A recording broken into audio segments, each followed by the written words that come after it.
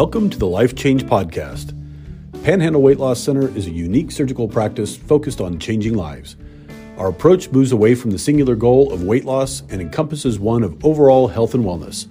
This podcast explores a variety of topics inside the realm of health and wellness, including nutrition, fitness, lifestyle issues, and even surgery. The goal of this program is to inspire listeners to take a critical review of your life as we guide you towards a paradigm that translates to life change. All right, guys, here with us today is Brooke Himic. She's one of our nurse practitioners here at the office. Specializes in getting people ready for surgery and then taking care of them after surgery. So, Brooke, give us a short introduction to who you are. Yeah, hi. I've been working here for 6.5 years now. That's a long time. I know. I'm still coming to work. That's my job around here is to take care of folks before and after surgery and do some non-surgical stuff a little bit sprinkled in there, and I love it. I love seeing lives change and transform. So what motivates you? I've known you for 6 years, and you do have a stronger pull to the health and wellness side, not just the surgical side. So kind of give us some background on how you arrived there and what are your motivators? What do you believe in? I mean, that gets deep, but, health and wellness wise. Yeah. So I think my own health and wellness journey started long before I started working here. I got into like running half marathons and things like that, and just fitness and what that looked like for me and how could I challenge my body and accomplish different tasks. And I kind of started transforming my diet just after I got married, kind of gained the happy weight and that sort of thing, and decided I wasn't really happy with that. And so kind of started my own wellness journey, transformed my diet into a more whole food type diet and approach and that sort of thing. And that's kind of morphed and changed as I've worked here and blossomed into what I do now. And I guess my approach is just more, how's this food going to impact my body? How's this approach going to impact my body? Different things like that. And then adding some pregnancies in there, losing and gaining weight there. That was really fun. But I guess my just general approach is not conventional in a way of like counting calories and that sort of thing, but actually viewing food as like treatment or medicine for my body and how it makes me feel overall. Good insight. So you mentioned you went to a whole foods diet. So where did that motivation come from? What research had you done? What was the motivator to, and kind of elaborate on what a whole foods diet is? Do you shop at Whole Foods? Well, we don't have one locally. Oh, yeah. So I view a whole foods diet as, eating foods in their most natural form, trying to remove or avoid heavily processed foods. You guys hit on oils last time, so no need to go into that. But that's kind of my approach there. What spurred it was a friend of mine at the time decided to try the paleo diet. And she's CrossFitter? No, she wasn't. And she said, you should try it. You should do it with me. And I was like, oh, okay, sure, whatever. And so I started reading about just the benefits to my body, about, getting rid of some of these things like grains. And that had been a real source of nutrition in my life up to that point. And so my husband was not super thrilled when we stopped eating pasta and bread and all of that kind of stuff and really focused more on proteins and veggies. And it really, I was just telling my husband this other day, it really just invigorated my body. I had more energy, I slept better, I felt like I could exercise better, and I felt just mentally clearer when that happened. And so that was the first step into my journey. And then, of course, we went Primal over around here, and I would say you guys twisted our arms into that at first. That's right. But it wasn't a strong leap. I mean, that was really a sidestep from paleo into more of that primal approach, which is, I feel like, paleo but carb focused, and reining in, some of those things like honey or maple syrup or that sort of thing. But yeah, that's kind of how it all started. Yeah, in general, it's hard to get into like the specifics between Primal, which if you guys are listening to this and you've been through our clinic, that's what we preach is kind of the Primal approach, and paleo. I think paleo allows for a lot more carbohydrates. So as long as it's natural, you can eat it. Whereas Primal is as long as it's natural, you can eat it. But if your goal is to change your body, you need to pay attention to carb load. My general philosophy is if I can pick it, catch it, or kill it, then I'll eat it. So I can't catch a piece of spaghetti. I can't go pick flour in its ground state. So trying to eat things that are as close to how they came out of the earth or were harvested from the earth. That's kind of my overall philosophy. But with some caveats here and there that nobody's perfect. That's some tragedies happen in the diet. But you also touched upon something in there that I think is very important, is that you're almost always changing in your dietary approach, and me too. So it really depends on what I'm trying to achieve. Am I eating to lose fat? Am I eating to build muscle? Am I eating to exercise better? Am I eating to not get dementia when I'm 55? What are my goals at that time? So any insight as to that, like what changes, why you change? Is it having a house full of kids and no time to cook? Kind of give us some insight into that.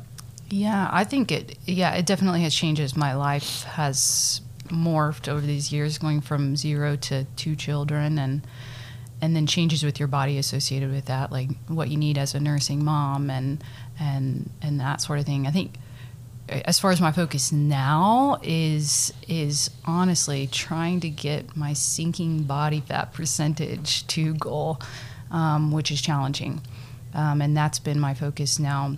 Not necessarily how my clothes fit or, going to the beach or any of those kinds of things, but working on my metrics, which is not something I had really ever focused on until more recently.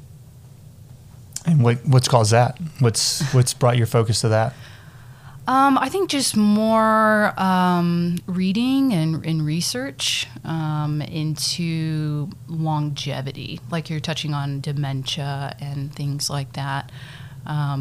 A little bit of some dabbling into genetics and things in that sort of area has drawn my focus more to how do I set myself up now for long-term success, 30, 40, however many years from now. How do I age gracefully? That's right, aging gracefully. I tell a lot of our patients, in America we talk about lifespan. We do so well. People are living way longer than they used to.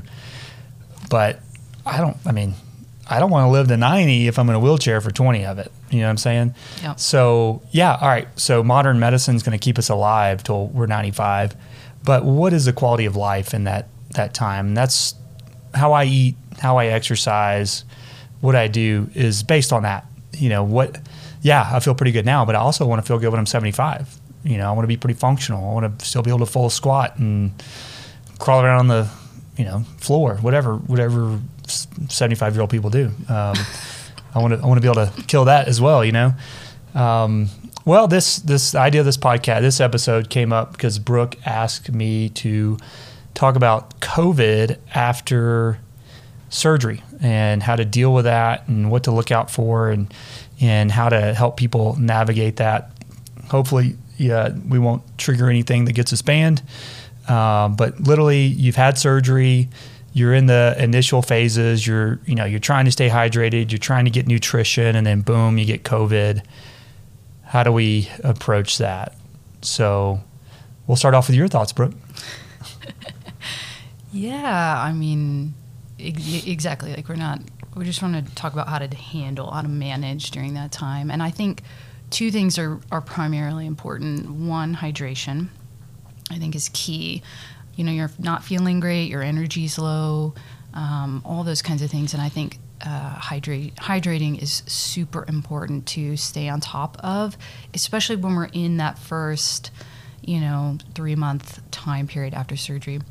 And I think, you have a couple of options as far as like really good, maybe electrolyte replacements you can talk through there. I certainly recommend an electrolyte replacement for folks at least once a day, whenever they have significant fatigue, COVID-related things like that. And then the second thing is nutrition. You still have to nourish your body, even if you don't feel good. And I think folks kind of forget because they just don't feel good. They're sleeping, they're trying to recover, and they forget that they still need nutrition to properly heal and, get this weight loss journey kind of spurred and started. Yeah, so we don't kind of start off on the bad foot, right? So, you just had surgery, you're motivated as heck, and then boom, now you feel like snot. Before we were talking about kind of, how I approach sickness, which, luckily doesn't happen too often. But I get really hyper-focused on what I can control, right? Can I, hydration or, certain vitamins, certain supplements. Anytime I get any kind of respiratory or, sinus, I immediately turn to bone broth. And preferably something I make it at the house. So Natural Grocers has a bag of frozen bones with a great recipe on the back of it, and their bones are grass-fed, grass-finished, regeneratively farmed bones. So you're not getting bad unhealthy finished bones. And the recipe on the back is amazing. And there's some really cool research out there, even like influenza, so like flu. The idea is that this data extrapolates over all, kind of viruses, is just looking at the viral count as you take in bone broth and all the healing effects of bone broth. And I want to emphasize here, bone broth, not broth. Yeah, chicken stock. Yeah, it's a completely different animal. I mean, bone broth is got all the minerals and nutrients and vitamins that you would get from that natural source. And if you look at viral loads, pre-bone broth and then consumption of, and there's pretty strong data with influenza that shows almost a 50-60% reduction in viral load just by one serving of bone broth. You get your healthy fats, you get collagen, you get all kinds of vitamins, all kinds of minerals.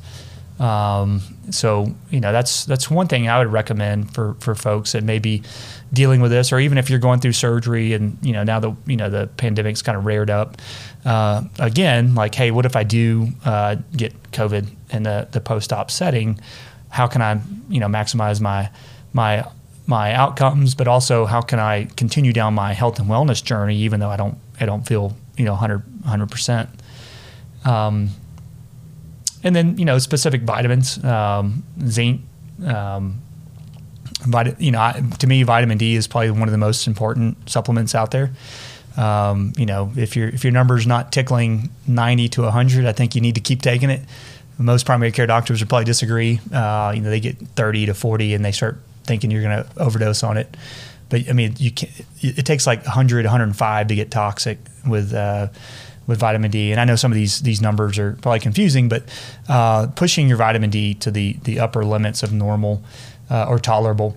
What else do I kind of focus on when I'm sick? All sicknesses. B12, like a stress dose type methylated B12, folate, methylated folate. I feel like magnesium. I feel like I'm missing out on a few that I typically turn to. And I know, after surgery, you're trying to stay hydrated. Swallowing down a boatload of, supplements is probably not, what you want to do. But if you want to get back on top of things quickly, then I think that's probably the approach I would take. Anything else? No, I think the bone broth is key, and something our patients can do, especially if they're even just in that first couple of weeks out from surgery when they're still doing liquids. Bone broth is fantastic. and not just for recovery from a sickness, but for recovery from the surgery too. I mean, there's all kinds of great benefits to doing that. So I love that suggestion. Okay. Now, in our practice, the nurse practitioners see all of our patients 2 weeks out and 6 weeks out. And I think, what a lot of listeners want to hear is, what does that first 6 weeks look like? What are some common high points? What are some common low points? Kind of give us insight to that. Yeah, so kind of just start at the beginning. I mean, I think the first 2 weeks out from surgery are the biggest recovery period. I mean, you just had surgery, you're dealing with anesthesia, that kind of thing. Low points usually in that first couple of days after surgery. People are just feeling tired. You just had surgery, your belly's hurt, and all those kinds of things. But then once we push past those first 3 days, people start to really perk up, feel really pretty good. And the dietary constraint in the first 2 weeks, probably the biggest complaint I get, because folks get real tired of doing liquids for 2 weeks. After we push past that liquid diet, folks really, really perk up because you get to eat normally, have some things you can chew. So that diet advancement is something to look forward to. And then other high points, you can get back to moving and exercising after about 3 to 4 weeks. So folks are usually really ready to just get active again. I mean, take hold of their health and wellness journey, if you will, and start moving and getting some cardio in, getting some resistance training in, that kind of thing. By the time we get back together at the 6-week visit, folks are just pumped because they're losing weight. They're feeling really good. Their incisions are all nice and healed up, and they're just living life again. And it's always encouraging to see folks at that 6-week visit because they have started the weight loss journey with a bang, and they just feel good, and they're excited, and they're ready to tackle, what's ahead. So it's kind of a general overview. Okay, and so 6 weeks, and then you see the doctor at the 3-month mark. So that launching point, people are motivated, they're ready to roll, health and wellness, and then you arrive at the 3-month mark. So what are some common mistakes that you feel like you see going from that 6-week launching out into the rest of your life? What are some common issues that you see at that stage? Yeah, I think common struggles that I see then is the shift from weight loss mode into wellness mode, kind of getting out of that mentality. I think that's a big struggle. I think mental health in general is a big struggle, and in that 6 to 3 month mark, because your life is changing for the better, and sometimes folks around you can't see it, don't want to see it, or whatever may be happening. And so I think mental health kind of gets thrown in the mix around there, and some folks struggle in that regard. And then I think from a dietary standpoint, one of the biggest struggles I see is folks still wanting to lean into protein shakes and supplements, and we're really wanting them to push past and get into more whole foods, getting your protein from food sources. I feel like those are kind of the top 3 things on my mind. Let's unpackage kind of the mental health part a little bit more. What are some of the things that you find yourself talking about, giving guidance on, congratulating people for? What are some of those kind of mental health hurdles? Yeah, I think just kind of generally speaking, it's tough to make a positive life change in a kind of negative environment, and I feel like that is our current culture or circumstances a bit more negative, and you're trying to be positive, so you're kind of swimming upstream, and I think it spurs some depression, some anxiety, just some unease in folks because they want to be positive, they want to push forward and do something great, and it's challenging in a negative kind of pool and environment, advice for how to navigate that? I don't necessarily know if I have great advice for how to navigate that. I think, where I would kind of throw in there is, specifically my patients, pre-op kind of going into surgery, I really want to focus on the why. Why are you doing this? Why are you choosing to do this? I mean, having surgery is a big deal, right? To submit yourself to a surgery, there needs to be a why. And the real reason I emphasize that why is there's going to be some rocky roads. And I think if you don't have that why, or you don't remind yourself of that why, those kind of mental bumps, those little, whether it's, a family member tearing you down on your decision, or a coworker or friend or social media or whatever it may be, you have to remember that this journey was about you and what you wanted to achieve. And I think, surgery, non-surgery, when you, let's just take, for example, an alcoholic that wants to quit drinking, right? Is that easy when you kind of run with the same people and all of a sudden, you show up and oh no, I'm not drinking. Oh, come on, So you have this, that happens in the weight loss journey too, the health and wellness journey. And so, that this process is not immune to that. And I try to remind people that, hey, you made the decision to do this because this is what you wanted to achieve. So you have to constantly remind yourself, this is what I want to achieve.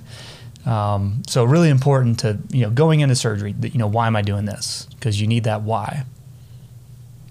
I think too, recognizing if you are struggling with moving forward, those kinds of things, reaching out is super important. Reaching out to us or to your local, PCP or even counseling. I mean, I think those are super helpful things to keep in mind as you progress out from surgery, and good resources to tap into should you need them. Okay. So they see the physician at 3 months and then back to the nurse practitioner at 6 months, 9. So now we're kind of entering into the rest of my life phase.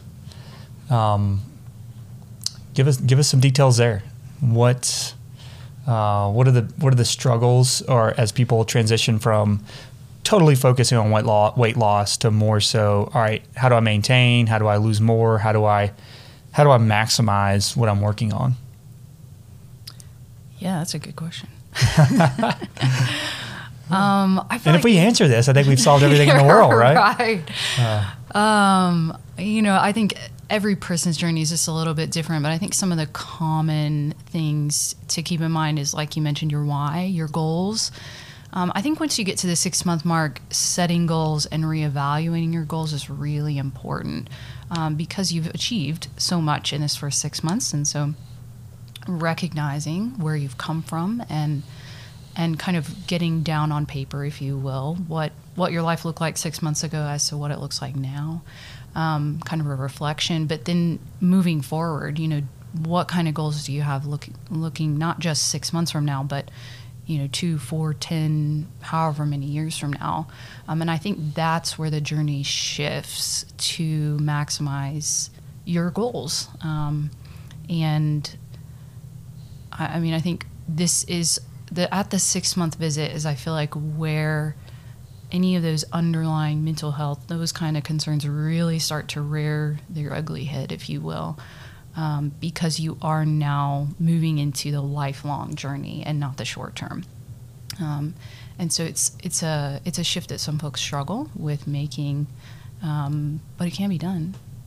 It's just focusing and making sure that your goals match what you're trying to do.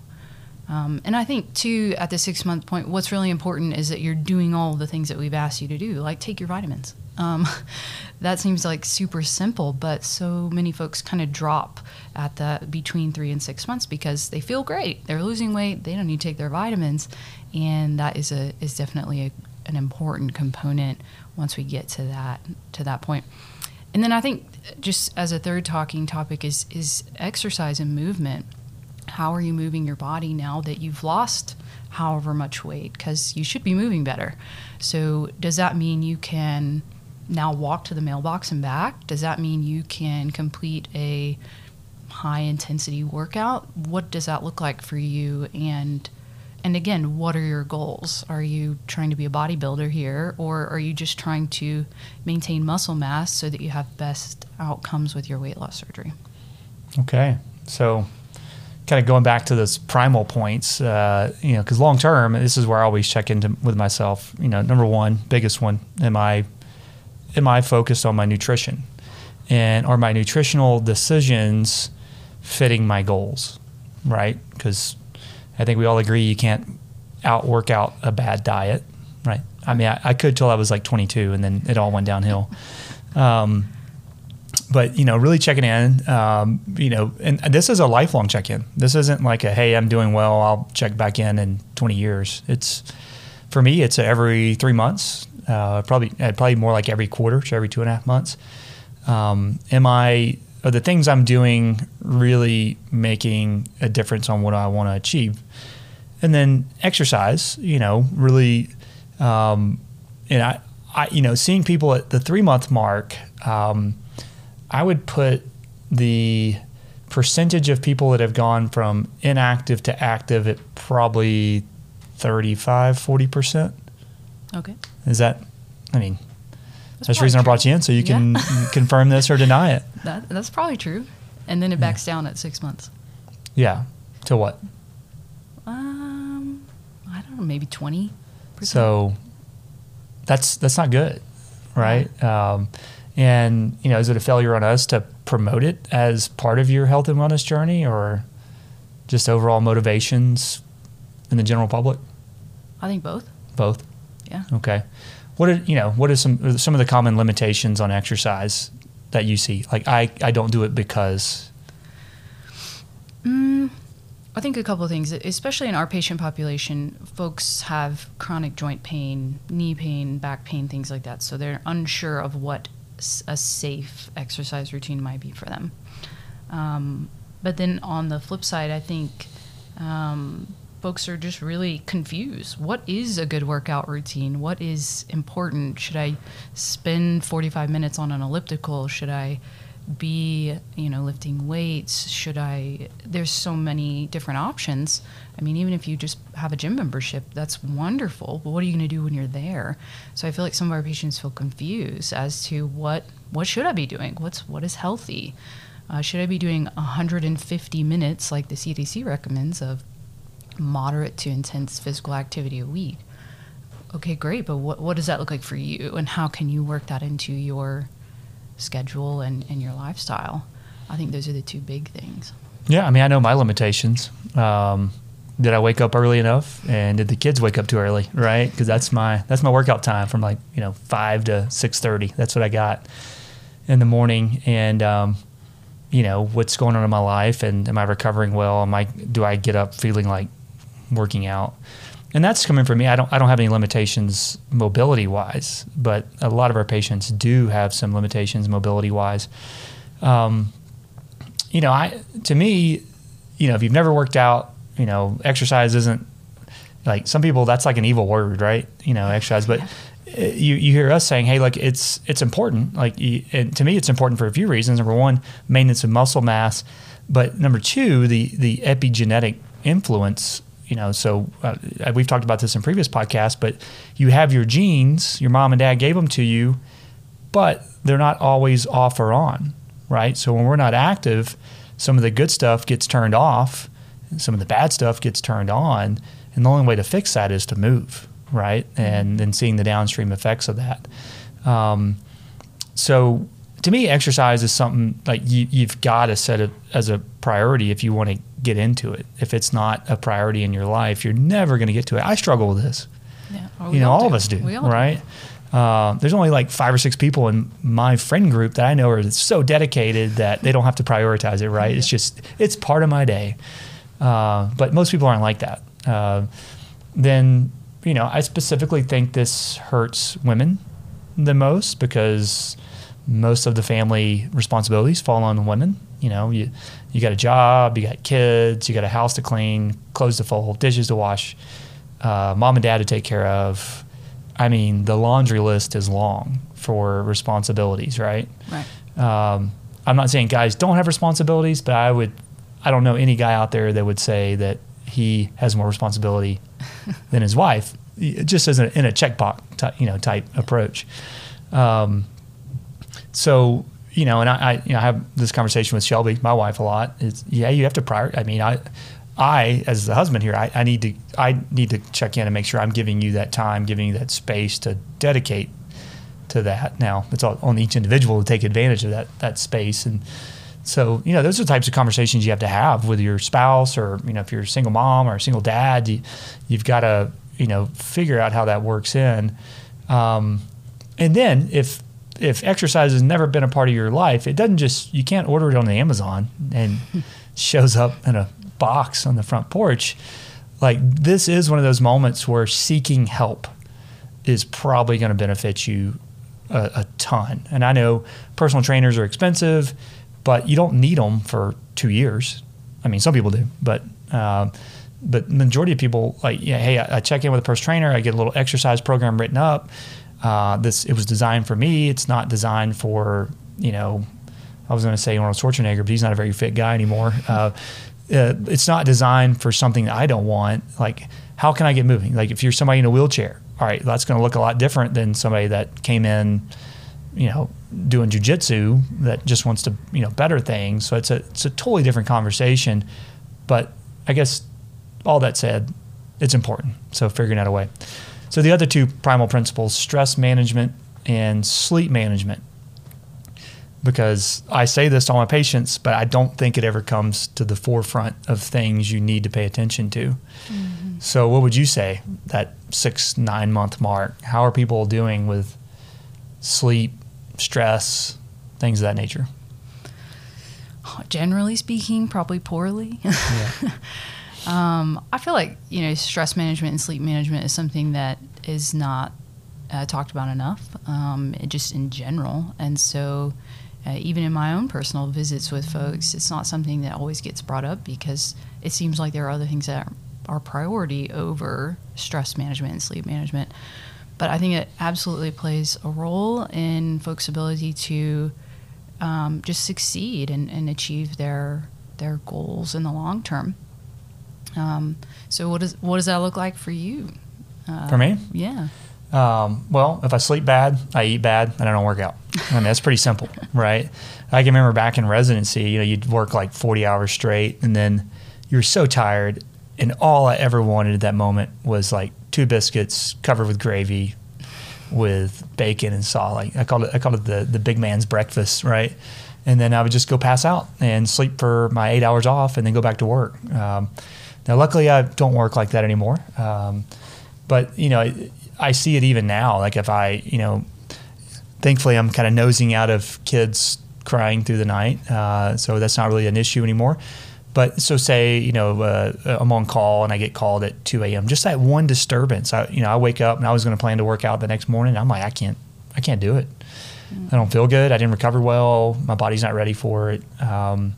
So I'm gonna choose not to. Now, on days I don't work out, I try to do 40 push-ups minimum, and that's like I forget, that was a Tim Ferrissism. He interviewed some famous general. I forget which famous general it was. I apologize to that general for not remembering.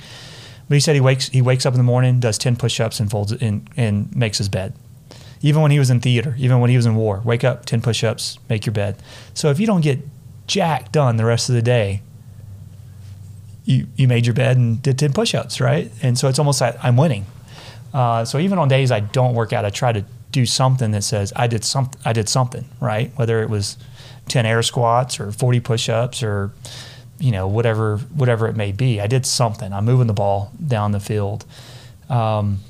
Sleep, just like exercise, is something, if you don't prioritize it, it doesn't get better, right? In today's day and age with phones and social media and Netflix and the ability to binge watch, hear me, I'm guilty of this stuff. That's the reason I can point it out. If Brooke and I were talking about before this, my wife and I's New Year's resolution was to go to sleep before 10:30 or 11. As of January 31st, yesterday, it was the first day that we made it to bed before 9:45, 10 o'clock. And that probably wouldn't have happened if I hadn't stated it as a goal. Hey, I do want to get more sleep.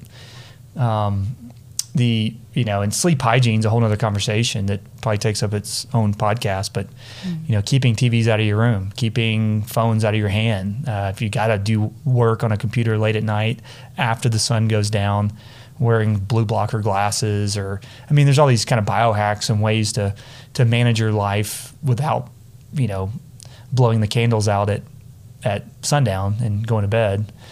Now, if primally, sun's up, you're up. Sun's down, go to sleep.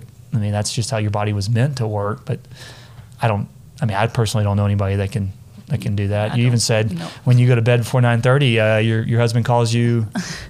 What's he call you? Grandma or what? Yes, yeah, old lady. Old lady, lady.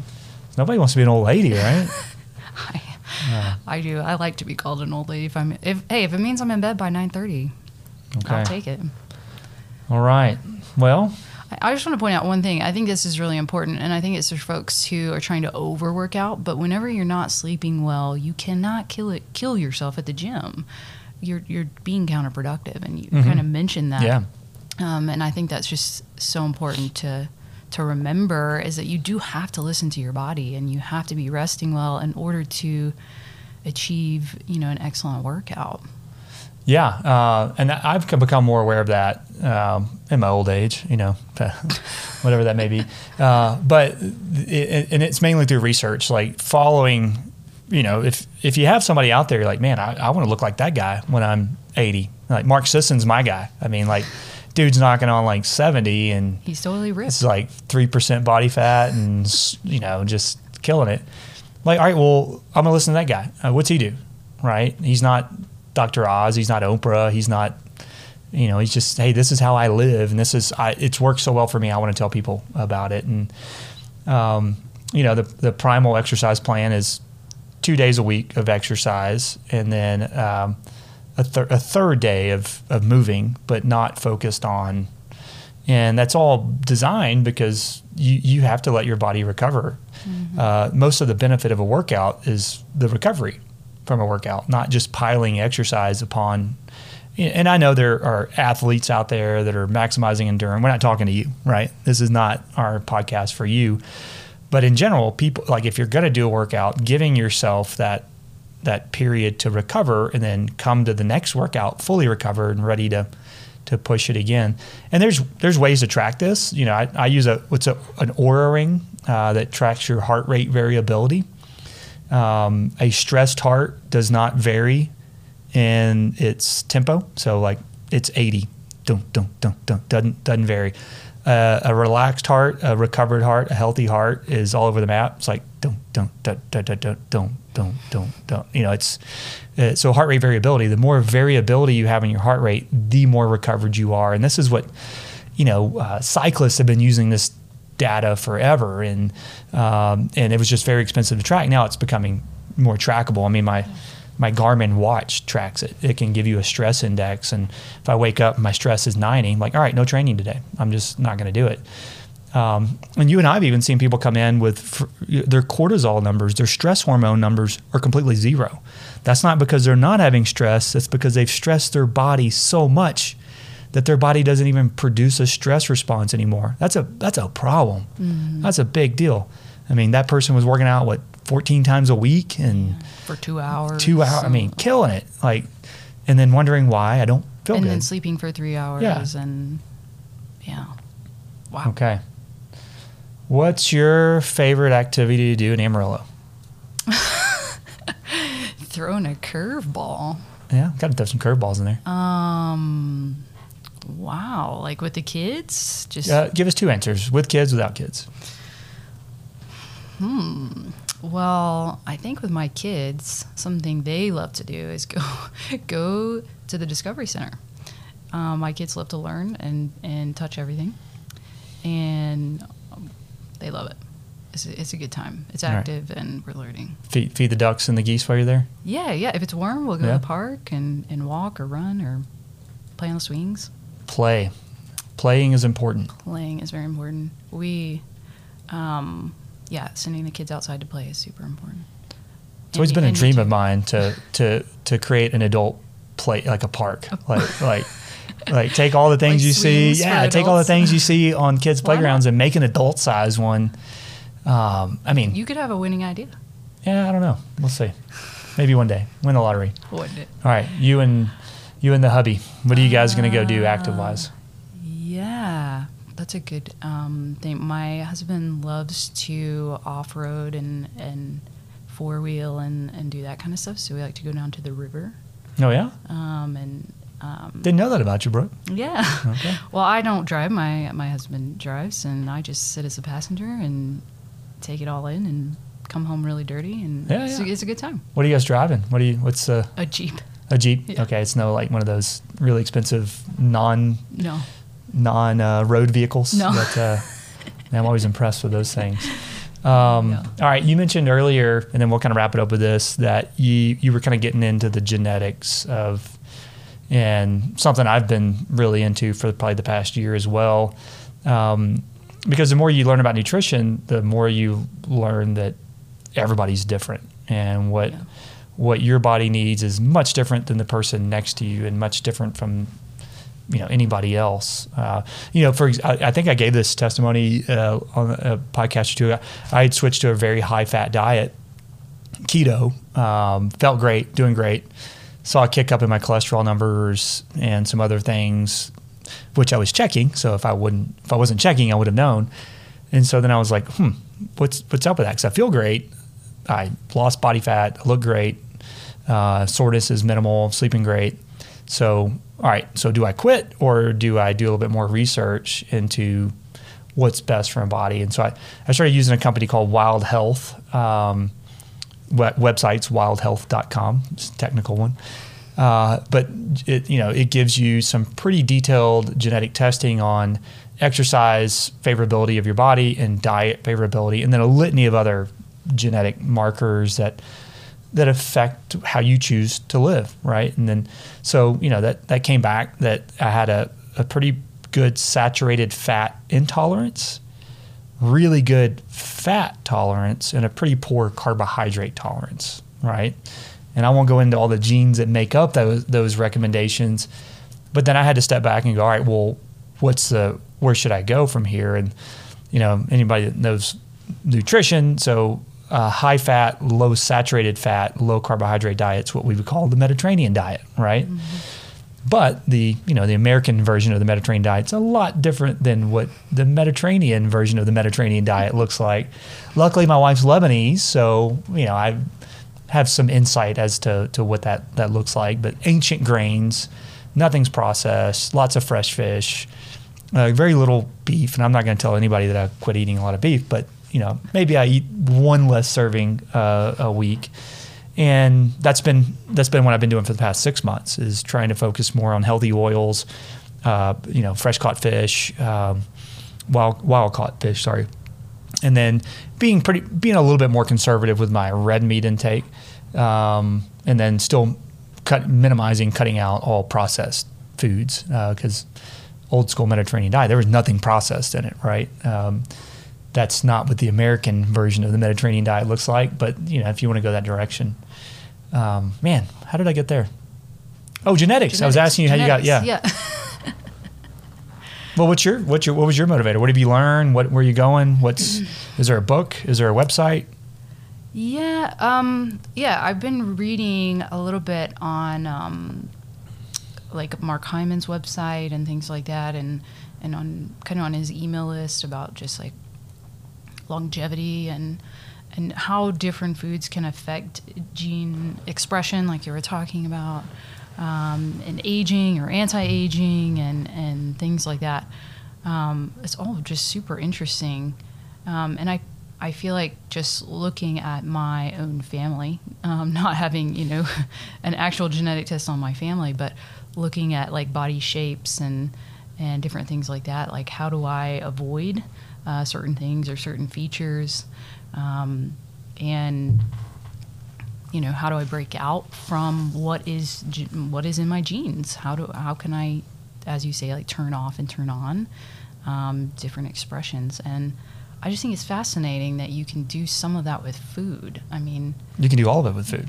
yeah, I mean, like we're so focused on medications and different things like that in our society, and yet we downplay how important food really is. And I find that so interesting. Well, I think, I don't know if it's who to blame, big pharma, government, whatever.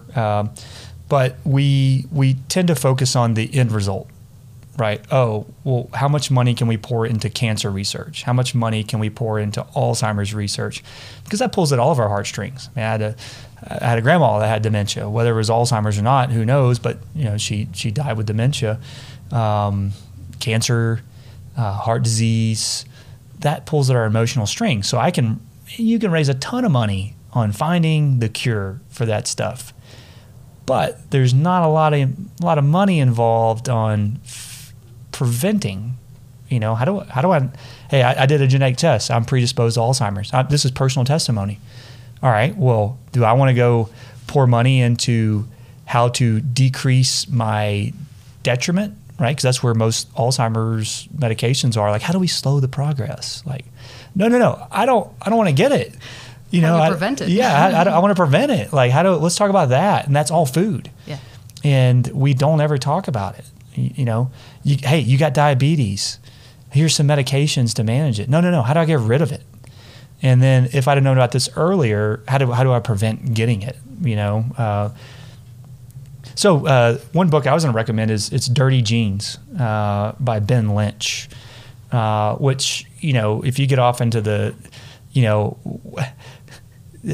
what did my mom and dad give me and what does it mean genetic-wise, the book, it kind of addresses the really big ones, what's going to affect my health the most, and specifically, if I'm going to choose to change, what should I be changing to?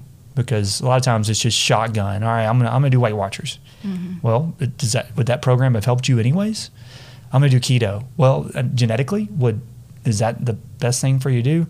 And unfortunately, intense genetic testing is not readily available. Most of it's you got to pay cash out of pocket. It is reasonable. I mean, I got probably the most comprehensive panel ever for about $250, and I don't want to minimize that cost. But if I'm worried about 40, 50 years from now, what is a $250 investment to find out what I should be doing? You know what I mean? Right. Your favorite book? Last question. Favorite health and wellness book? Well, I'm about halfway through this book I'm reading right now, and it's called let me look. It's called The Healthy Deviant by Pilar Gerasimo. Nailed it. Yeah. I don't know. I have no clue if you said that right or not. Say her name. Yeah. It's super interesting and the tagline is how to be healthy in an unhealthy world. Oof. And so how do you do that? I mean, we are surrounded by a culture that does not support health and well-being. So how do you do that? And that's what she's unpacking in the book. It's been really interesting and really eye-opening just about our culture, honestly, like how we act, how we are. And then, of course, breaking down some of the other things that we've talked about before, which is like the guidelines from our government on are they good, are they not good, and just different. I can answer that one. I'm really enjoying it. It's a provocative type of read. So yeah. Okay. Well, Brooke, thanks for coming in. Have to have you back. I think this could go on for like 4 hours, but we don't want to Joe Rogan anybody. So we hope you enjoyed the 48 minutes, and we look forward for the next episode.